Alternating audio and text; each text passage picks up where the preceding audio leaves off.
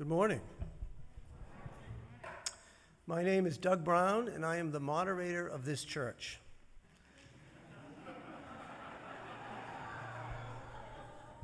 It is my responsibility to preside over all events involving matters of public controversy in order to ensure proper respect and decorum. Today's sermon certainly qualifies as such an event. This is an auction sermon in the form of a duel between our two ministers, Reverend Nathan Dietering of Holliston, Massachusetts, and Reverend Heather Concannon of Boston, Massachusetts. You can applaud.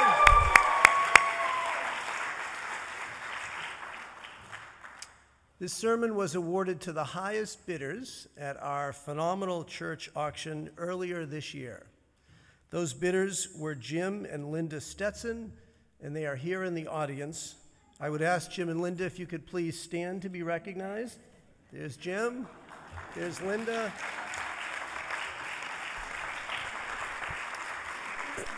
Thank you, Jim and Linda, for your support of our church. There is another auction sermon in the spring, so watch out for that as well. The topic for today's duel was chosen by Jim and Linda, and it is Truth in an Age of Alternative Facts. This ministerial duel is sponsored by the Commission on Ministerial Duels, a nonpartisan, nonprofit, and non-creedal organization. This commission has chosen the format and the rules for this duel, and they have been agreed to by both ministers. There will be 4 segments, each involving a question asked by me. Each candidate will then have 2 minutes to respond to each question. Timing will be strictly enforced. The ministers will then have the opportunity to offer closing arguments. One important disclaimer: the opinions expressed by each minister are certainly not those of the church and are not necessarily those of each minister as well.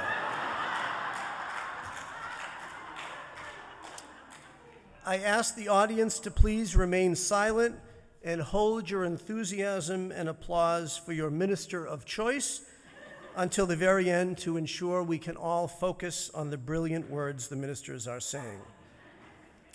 One final word before we begin.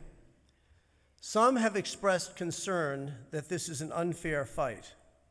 After all, one minister is far taller and more experienced than the other. Any such fears were put completely to rest when we polled the choir with this question. We asked, if this were a real boxing match between the ministers, who would win?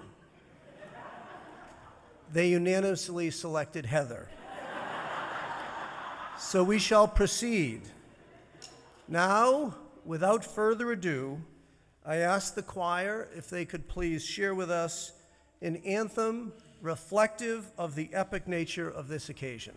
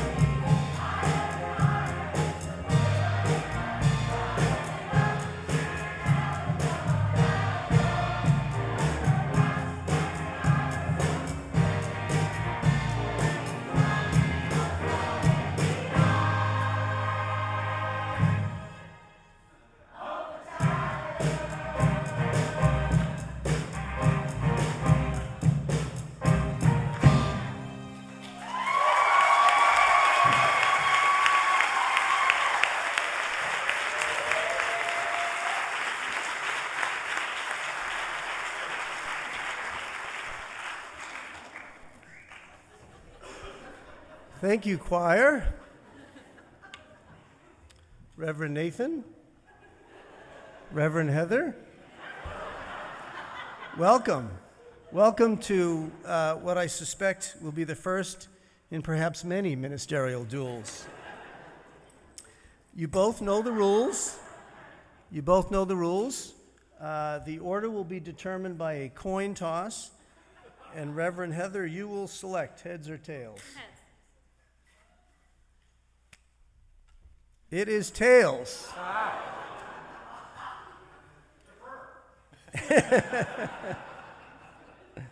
Reverend Nathan, you will go first. You will have 2 minutes. I will give you a 10-second warning by a tap on your shoulder. And you will know you're out of time when you hear the sound of a quacking duck followed by a gong.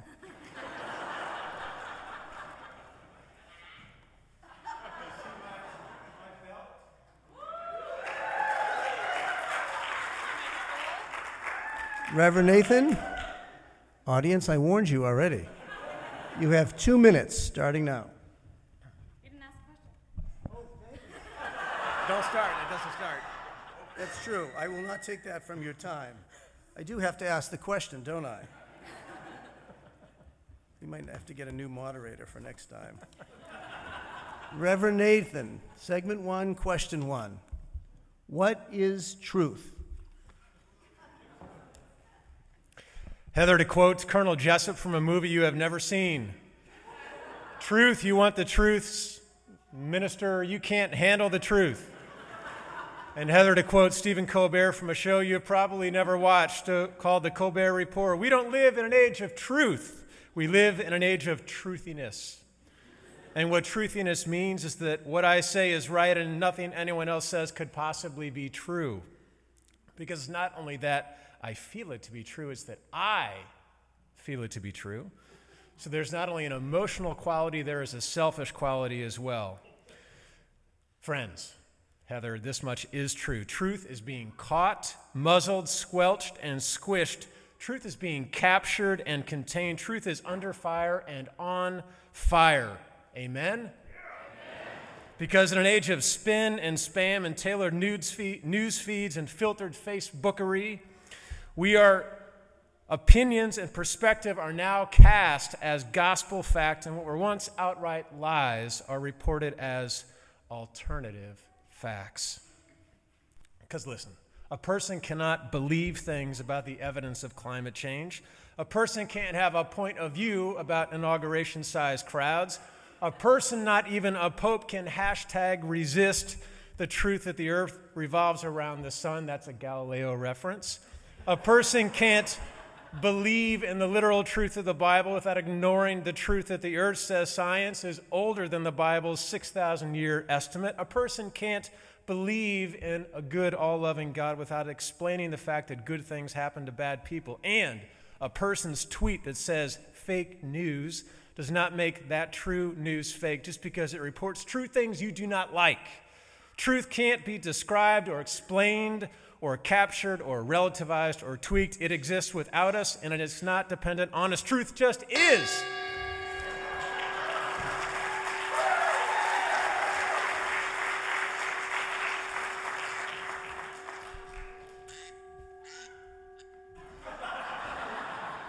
Reverend Heather, what is truth? You have 2 minutes. Thank you, moderator. So I'd like to ask you some questions about some commonly held truths. First, how many colors are in a rainbow? And how many primary colors of light are there? And they are red, green, blue. No, those are primary colors of paint. Light, red, yellow, blue. Red, green, blue.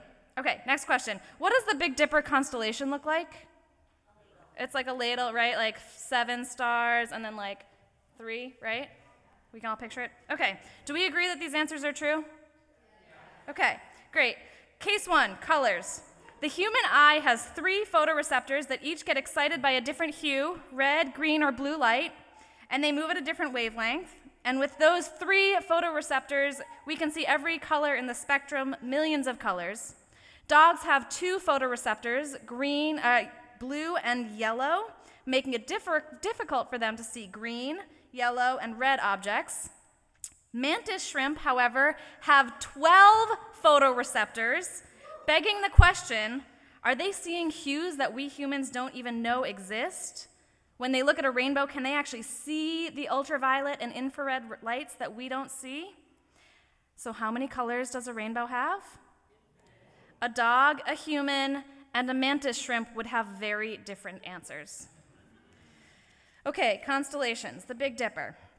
They are different lengths away from the Earth, meaning that if the Big Dipper looks like a ladle here on Earth, anywhere else in the universe, those 7 stars will take a very, very different relationship to one another. And that we are standing only here on Earth where it looks like the Big Dipper. So it's a matter of perspective, not ultimate truth. Truth, my friends, is relative.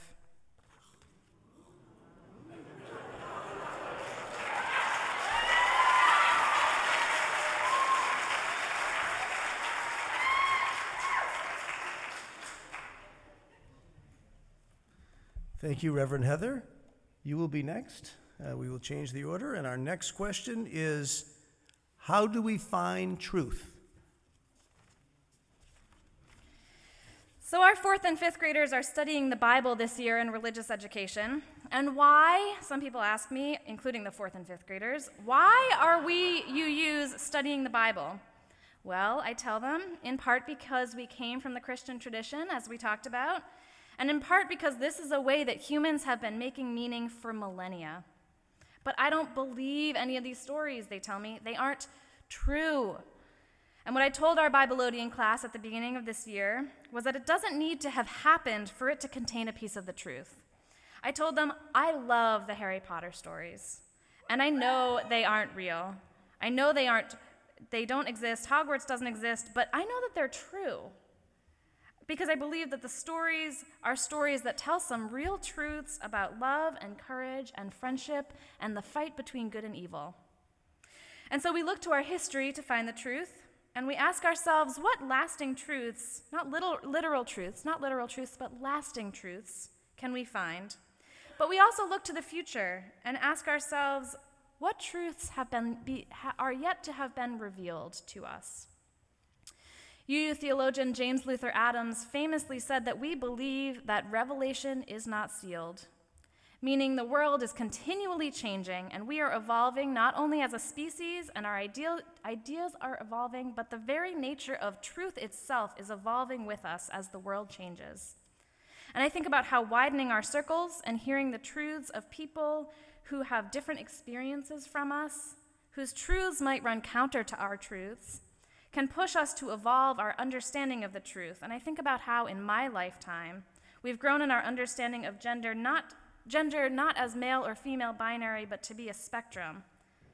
And there are words that describe people's lived truths as our understanding of truth evolves and as we understand that revelation is not sealed.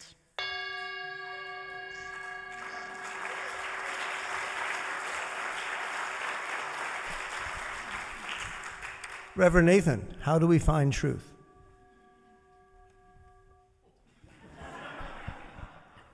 Truth is not some little puppy with sad eyes and whimpering, hoping that we, the big humans, will find it and bring it back home, okay? Truth just is. It doesn't need us. It does not depend on us. But let's assume we want to find it because you're tired of the squishy words that Heather pronounces, like opinions and emotions and context and that phrase, truth is relative. Let's assume you want to find it. A quick story. Last Sunday, I went down to Providence, Rhode Island, to the First Unitarian Church of Providence to give the charge to the congregation on the occasion of the installation of my friend Liz Lerner. The pomp and the pulpit of that church is ridiculous. It is like 45 feet high.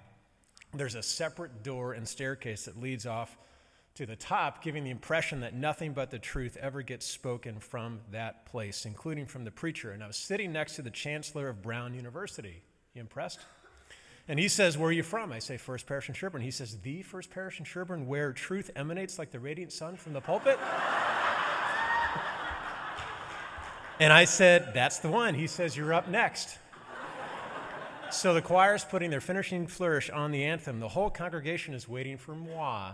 And I leave the chancellor's side and I proceed to go up through the door that leads to the pulpit, except I open the door and turn right and find myself outside on the street behind the church.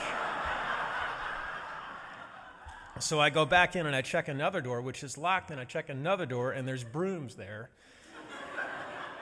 Until I go back where I came from, and the chancellor is pointing to my right, and he says, there's another door, which I open and begin to ascend the pulpit. Finding truth is like that. Wrong turns, wrong doors.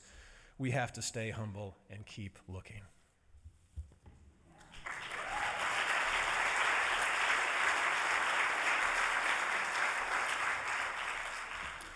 Reverend Nathan, now it's your turn. And the third segment and the third question. Why does truth matter in church? So friends, guess what? In June, I will celebrate my 16th year of ordained Unitarian Universalist ministry, 15 of which I've spent with you. And at my ordination in Lincoln, I was reminded of what the Episcopal priest, Barbara Brown Taylor, said about how our congregations, all of you, listen to Heather and I with the same ears as you listen to politicians, salespeople, and the news media. Now, I want you to remember that I was ordained in the year of 9/11, and that my first ever sermon was given the Sunday after 9/11. And I was reminded at that ordination how beginning then and maybe ever since, we have been living in the aftermath of a broken covenant between language and truth. My mentor said, the abuse of language and the abuse of truth is like living in a giant hairball of our time, he said to me. And that hairball is huge now. So Roger said to me, what I think we need from ministers at my ordination, he said, is a promise that we will use words that we mean and that we mean what we say. Straight talk from the pulpit, he said, Nathan. No hype, no hyperbole, because you do not grow new ears when you walk into the door. You deserve, he said, the right to decide for yourselves whether we look as if we live in the same world that you do, and whether or not we are telling our truth about the world that we all live in together. He said, what I owe you is old-fashioned honesty, even when it is painful. Honesty about our faith and what we believe, what I believe and what I don't believe, and honesty about what I see going on out in the world. In other words, I owe you words that I have dug up with my own hands and my own life experience, and I've brought back to you by my own encounters with God and with love. I try to live up to those words every single moment with you.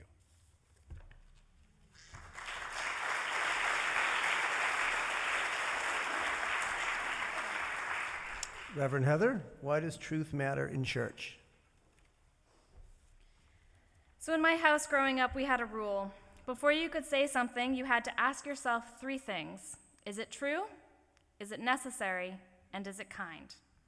And a good guideline was that it should meet 2 of those 3 with a yes. Surprise, right? But sometimes we say things that are true and kind, though not strictly necessary. Like the junior and senior youth group did an amazing job with the haunted house last night. Sometimes we say things that are true and necessary, though not necessarily kind. I know it hurts to hear this, but I'm really struggling with our relationship right now. Sometimes we say things that are kind and necessary, but not 100% true. I love this dinner you cooked. I don't hold truth as the highest value in relationship or in community, I'll be honest. And I believe that there is such a thing as too much honesty and truth being used in a mean way. Because truth doesn't encompass the fullness of our lives or our relationship. Truth is a tool toward love and compassion. It's a tool on the road toward building beloved community, but truth is not the end goal. And sometimes pursuit of ultimate, capital T, truth can easily become unfeeling dogma that loses its humanity. Not to mention that truth is relative. Let's take immigration, for example. People have crossed into the United States territory without authorization when it is against U.S. law to do so. Fact. The border wall was purposely constructed so that more people would die in the desert. Fact. People leave their homes because home is the mouth of a shark. Fact. And all there are stories, and all these stories are factual. But the facts are irrelevant unless we find some meaning in them. And that's where truth is. Truth is the process of making meaning around facts or events, the process of making meaning which is distinctly human and leads us to relationship and covenant. So how does this interpretation of truth serve love?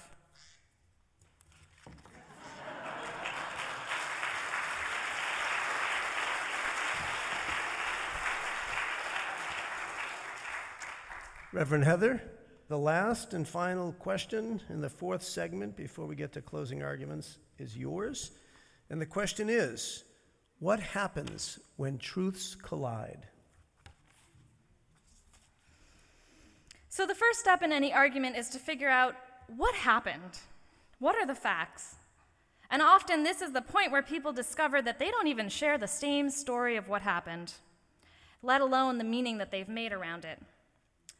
Sometimes my own perception of reality can get very clouded by my feelings, and what I tell myself sometimes is, Heather, feelings are real, but they don't always tell the truth. The way that we perceive reality doesn't mean that it is actually the way things are. I need to remind myself of this when I'm having all sorts of emotions, from anger to anxiety. Feelings are real, but they don't always tell the truth. My truth is my truth, but it is not the truth. My truth is shaped by many things: my perspective, the limits of information I have, my memory, my social location, other things that have happened in my life, the stories I tell myself and the stories that I've been told, my culture and gender and race and age.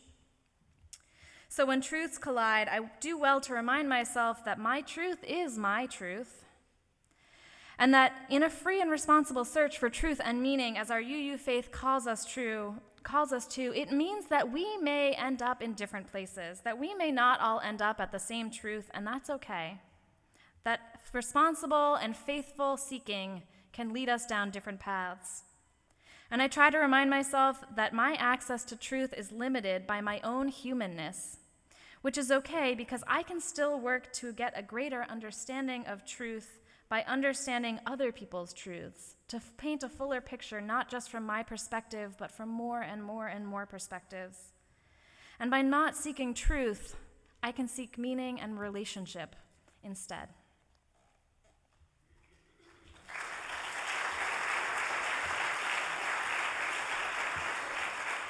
Thank you, Reverend Heather. Reverend Nathan, what happens when truths collide? What happens? Sermon duels happen.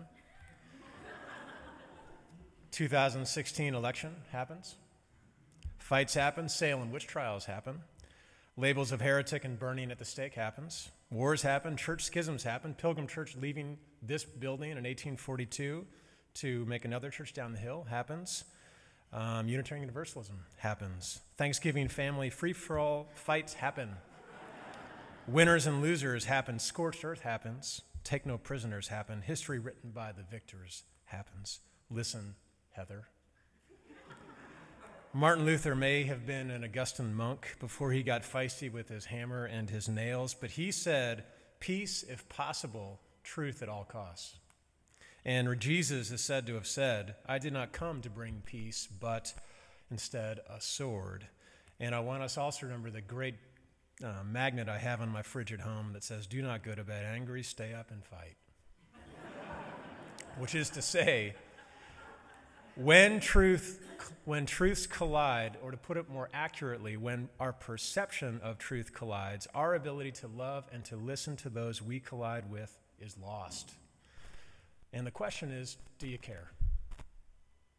Do we think that our fights with each other help us get us closer to the truth, or do we think that we're already right and our goal in the fight is just to prove how delusional and dumb our opponent is? The second option is way more fun. It's way more satisfying, but maybe it has us opening wrong doors and getting lost on the way to truth when we move.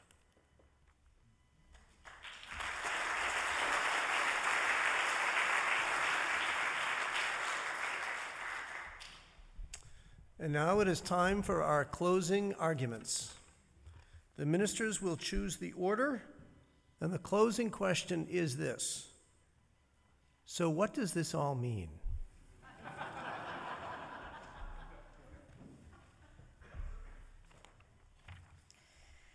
So I'll confess, I'm actually not that good at owning my truth as my truth. I actually really, really struggle with it. My sister and my mom will tell you that I like to think I'm always right and that I usually am. So, but I learned a tool a few years ago, which is when I'm frustrated with what I perceive another person to be doing, to frame the story to myself and to them as, hey, look, the story that I'm telling about what is happening is this. Can you help me to understand if that's actually what's going on here? Which has been very helpful because still, I'm really not that great at owning my truth as my truth. Which is why I need church, because I need to practice it as much as anyone. I need to practice how to do this, how to live in a pluralistic world, how to let myself be wrong, how to seek truth and not be sure of it before I've started a conversation. How to live in a world with multiple truths and multiple narratives, and a world of diversity, of ideas and identities and personalities and humanness. And I need to be reminded and I need to be humbled that I'm not always right, as much as I like to think I am. And that actually the more people that we pull into the narrative, the more close to truth we can get. And that being right isn't always as important as being in relationship. I once had a good friend to me say to me, Heather, in this moment, you can be right, and you are, or you can be in relationship, and we need to choose to be in relationship. But being reminded that again and again in community, we can choose to prioritize love and compassion and relationship in our search for meaning and truth. May it be so, and amen.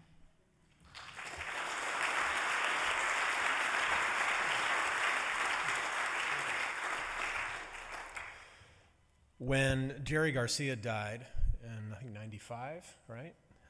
Heather, do you know who he is? Grateful Dead, Heather. Ken Casey, great writer, spoke at his service, and he said these. He said, Jerry, you could be a sharp-tongued popper of balloons when you were so inclined.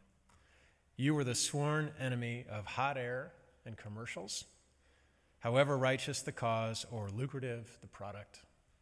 Nobody ever heard you use that microphone, Jerry, as a pulpit. No trendy spins, no brains of belief. And Jerry, you did not have any dogma, and you surely kept it tied up under the back of the porch where a smelly old hound dog belongs. It was the false notes, Jerry, that you didn't play that kept the lead line so pure. It was the words, Jerry, that you did not sing. So that's what I want us to do in relationship to this question.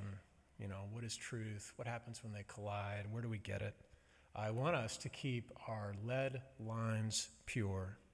Tell your truth. Tell it simply and clearly, but also with humor and with heart. And remember that we've all got a few dead ends and false doors and missed staircases up to the pulpit of our truth along the way. I want us to leave out the false notes, and I want us to stop, always stop before you say too much. Wise people know, after all, that when truth is in the mix, it is best to leave partly described what can only be partly described. This was a lot of fun.